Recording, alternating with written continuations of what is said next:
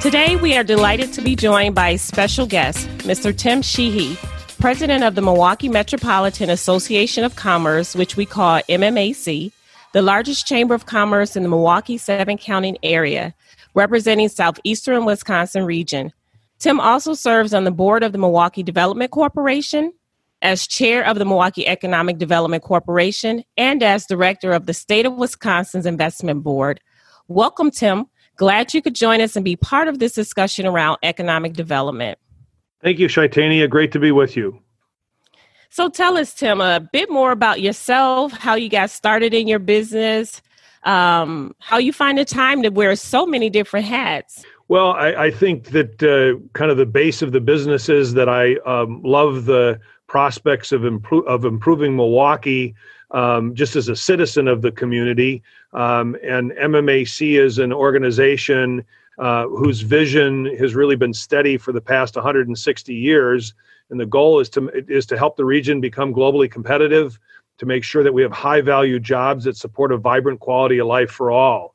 And so it's really a pleasure to come to work every day to support that mission and work with so many great organizations like Employ Milwaukee to go out and make sure that we continue to provide the citizens and the businesses of Milwaukee with the opportunity to fulfill their potential. Absolutely. And just thinking back to this whole coronavirus and the COVID-19 pandemic caught everyone off guard. How has this affected your MMAC members and how have they been able to deal with it? Well, I think the challenge for all of us has been to balance safety, health, community, and economy.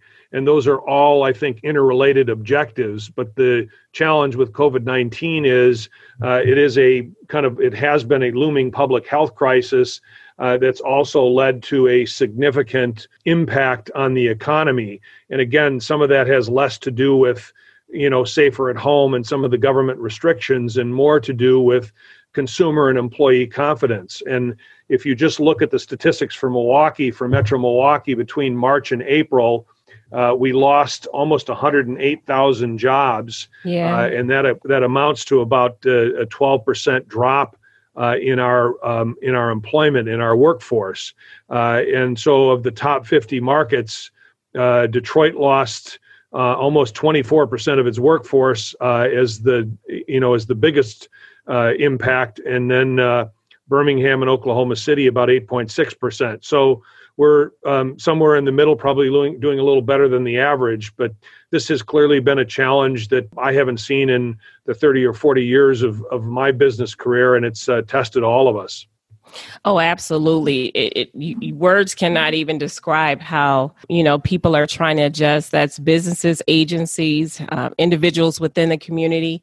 And as I was reading somewhere that MMAC and the Medical College of Wisconsin and M7 released an online toolkit to help businesses identify risk and implement health and safety procedures to protect the employees and customers.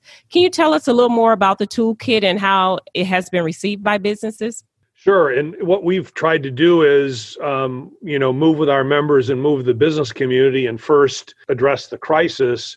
Then second, focus on the recovery, and then third, focus on the new normal. And so as companies came through this crisis and started to recover and then begin to look at operating in the new normal, which is really defined until we have a vaccine for COVID-19, we wanted to put together a toolkit to help employers, and it's called a Smart Restart, Smart Business. And it really provides businesses with tools to look at the safety of their workplace for their employees, the safety of their workplace for customers that come in contact, and then just kind of the physical presence. And so it provides employers with some really good best-in-class examples in each of those areas, provides links to information, pairs them up with other resources if they're looking for protective equipment for their employees or customers that visit their workplaces. And so it's really designed to be a place in which a company can go and get their questions answered as they relaunch their business, as they open, and as they again operate for some time in this new normal. Right. You talk about the new normal after the post-pandemic. So what kind of businesses do you believe can drive under these circumstances, and which businesses may struggle to regain their footing as a result of the crisis? Because everything we hear about on the news is that there potentially could be another wave of this. Yeah, it's a really good question. And I think when you look at this, again, from the perspective of the employee and the consumer, recent polling that we've done still show that, 72% of the public still feels concerned that they or someone they know is going to be infected. And so if you think about that, that translates very directly into their confidence to go to work. About 49% feel that they would return to work, but only 41% feel like they're going to eat in a restaurant. 23% feel like they feel comfortable flying on a plane or going to a movie. And so what you're going to see is that the industries, hospitality, restaurants, airline travel, conventions, that kind of industry is going to be very slow to come back because people are concerned about the spread of coronavirus and about getting it themselves. So they're going to avoid those kinds of venues. Where you're seeing other businesses that can do a better job of managing that interaction probably come back faster. And so the bottom line here, I really think, is that employee and consumer confidence are going to drive how the recovery progresses going forward. Workforce development boards are business-led. More than half of our board is comprised of employers, and we're continuously reevaluating our employment and training needs to best align with in-demand industries, occupations, and the skills needed. So in your estimation, what type of talent will businesses need now during this COVID-19 crisis, and then just projecting a little bit beyond this time, 5 to 10 years out? Prior to this, we were all set using a lot of the economic data to do business projections, what types of occupation will be needed in the next 10 years. How do you believe the COVID-19 has changed that? Well, in some respects it has, and in some respects it hasn't. So, I remind myself that, probably only a short 3 or 4 months ago in Metro Milwaukee, we were looking at an unemployment rate of around 3%. We had about 35,000 unfilled job openings, and we have about 10,000 people a day turning 65. So you had more people leaving the workforce than were entering, and you had some really vibrant pinch points in terms of companies being able to find the talent they need. We've gone through 3 months of COVID now. We've got 107,000 people that have been furloughed or laid off or out of work.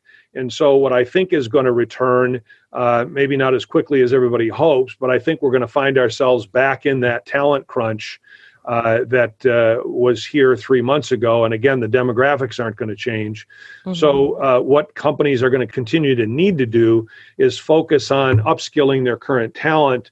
And we see that not only from a company's perspective, but from an individual perspective, the more credentials, the more experience, and the more skill sets that you can add, the more valuable you become.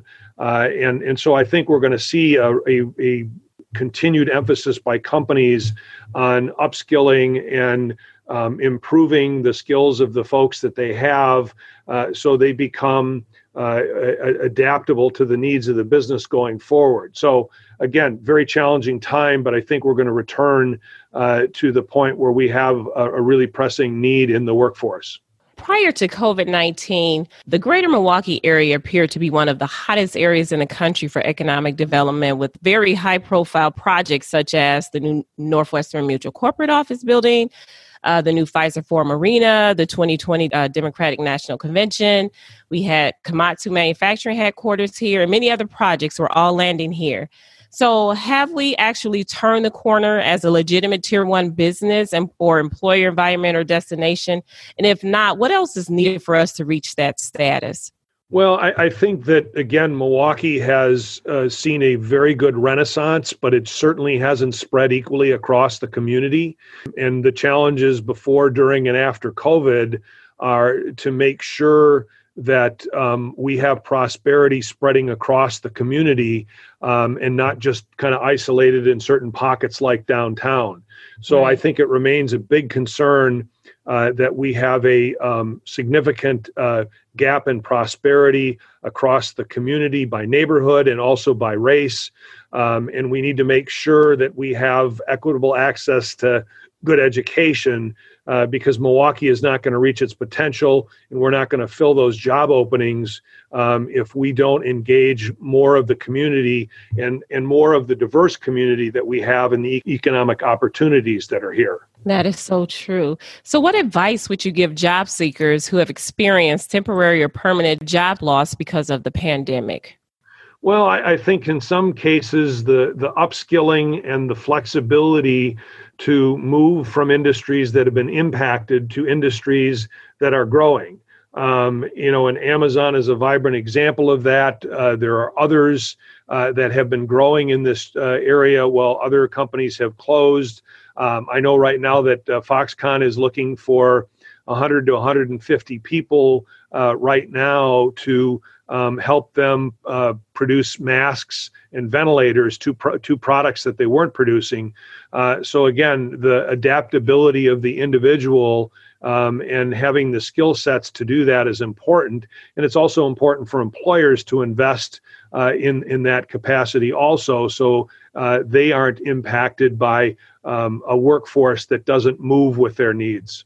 And lastly, as you know, Employ Milwaukee has a strong portfolio of youth and reentry programming, and we're always continuously looking for opportunities to prepare youth for the world of work and find job placements for our clients. How should youth best prepare to enter the workforce, and what makes them marketable to employers? And the other part to that is, and what job opportunities might be available for individuals who were previously involved with the criminal justice system based on your experience? Yeah, let me start with the last part of that question. I think that employers, again, I go back to the 35,000 job openings, and that employers have become much more enlightened and much more flexible in dealing with people that have come through the criminal justice system, and found many of those folks to be great workers, and again, adapting to the experiences of those potential employees. And again, I see that continuing in terms of, folks coming out of school. I think it's always challenging for any young people to really zero in and understand kind of exactly where their skill sets fit or what kind of jobs might be out there. So I think it's a large part just exposing themselves to lots of different opportunities, to absorb as much education as they can. And then I think it's a process of really sorting out more of what you don't like to do and finding more of what you like to do in each successive opportunity or job. And again, for young people coming in, the demographics are very much in their favor. There are a lot of people leaving the workforce that are creating openings for people with the aptitude and skills to come in. Thank you for sharing your insights with us today. It was a pleasure having you on the show. Do you have any parting words that you want to leave our listeners with? Well, resiliency would be my parting word. Milwaukee has been resilient, and I think that's because its citizens have been. And I know that as an organization, we've been through a civil war, the Great Depression, 2 world wars, 9/11, and now COVID-19. And so I think this is a very resilient community. Its citizens are very resilient, and that's going to put us on good footing for the future. Thanks for listening to Workforce Insights, where workforce development is our business.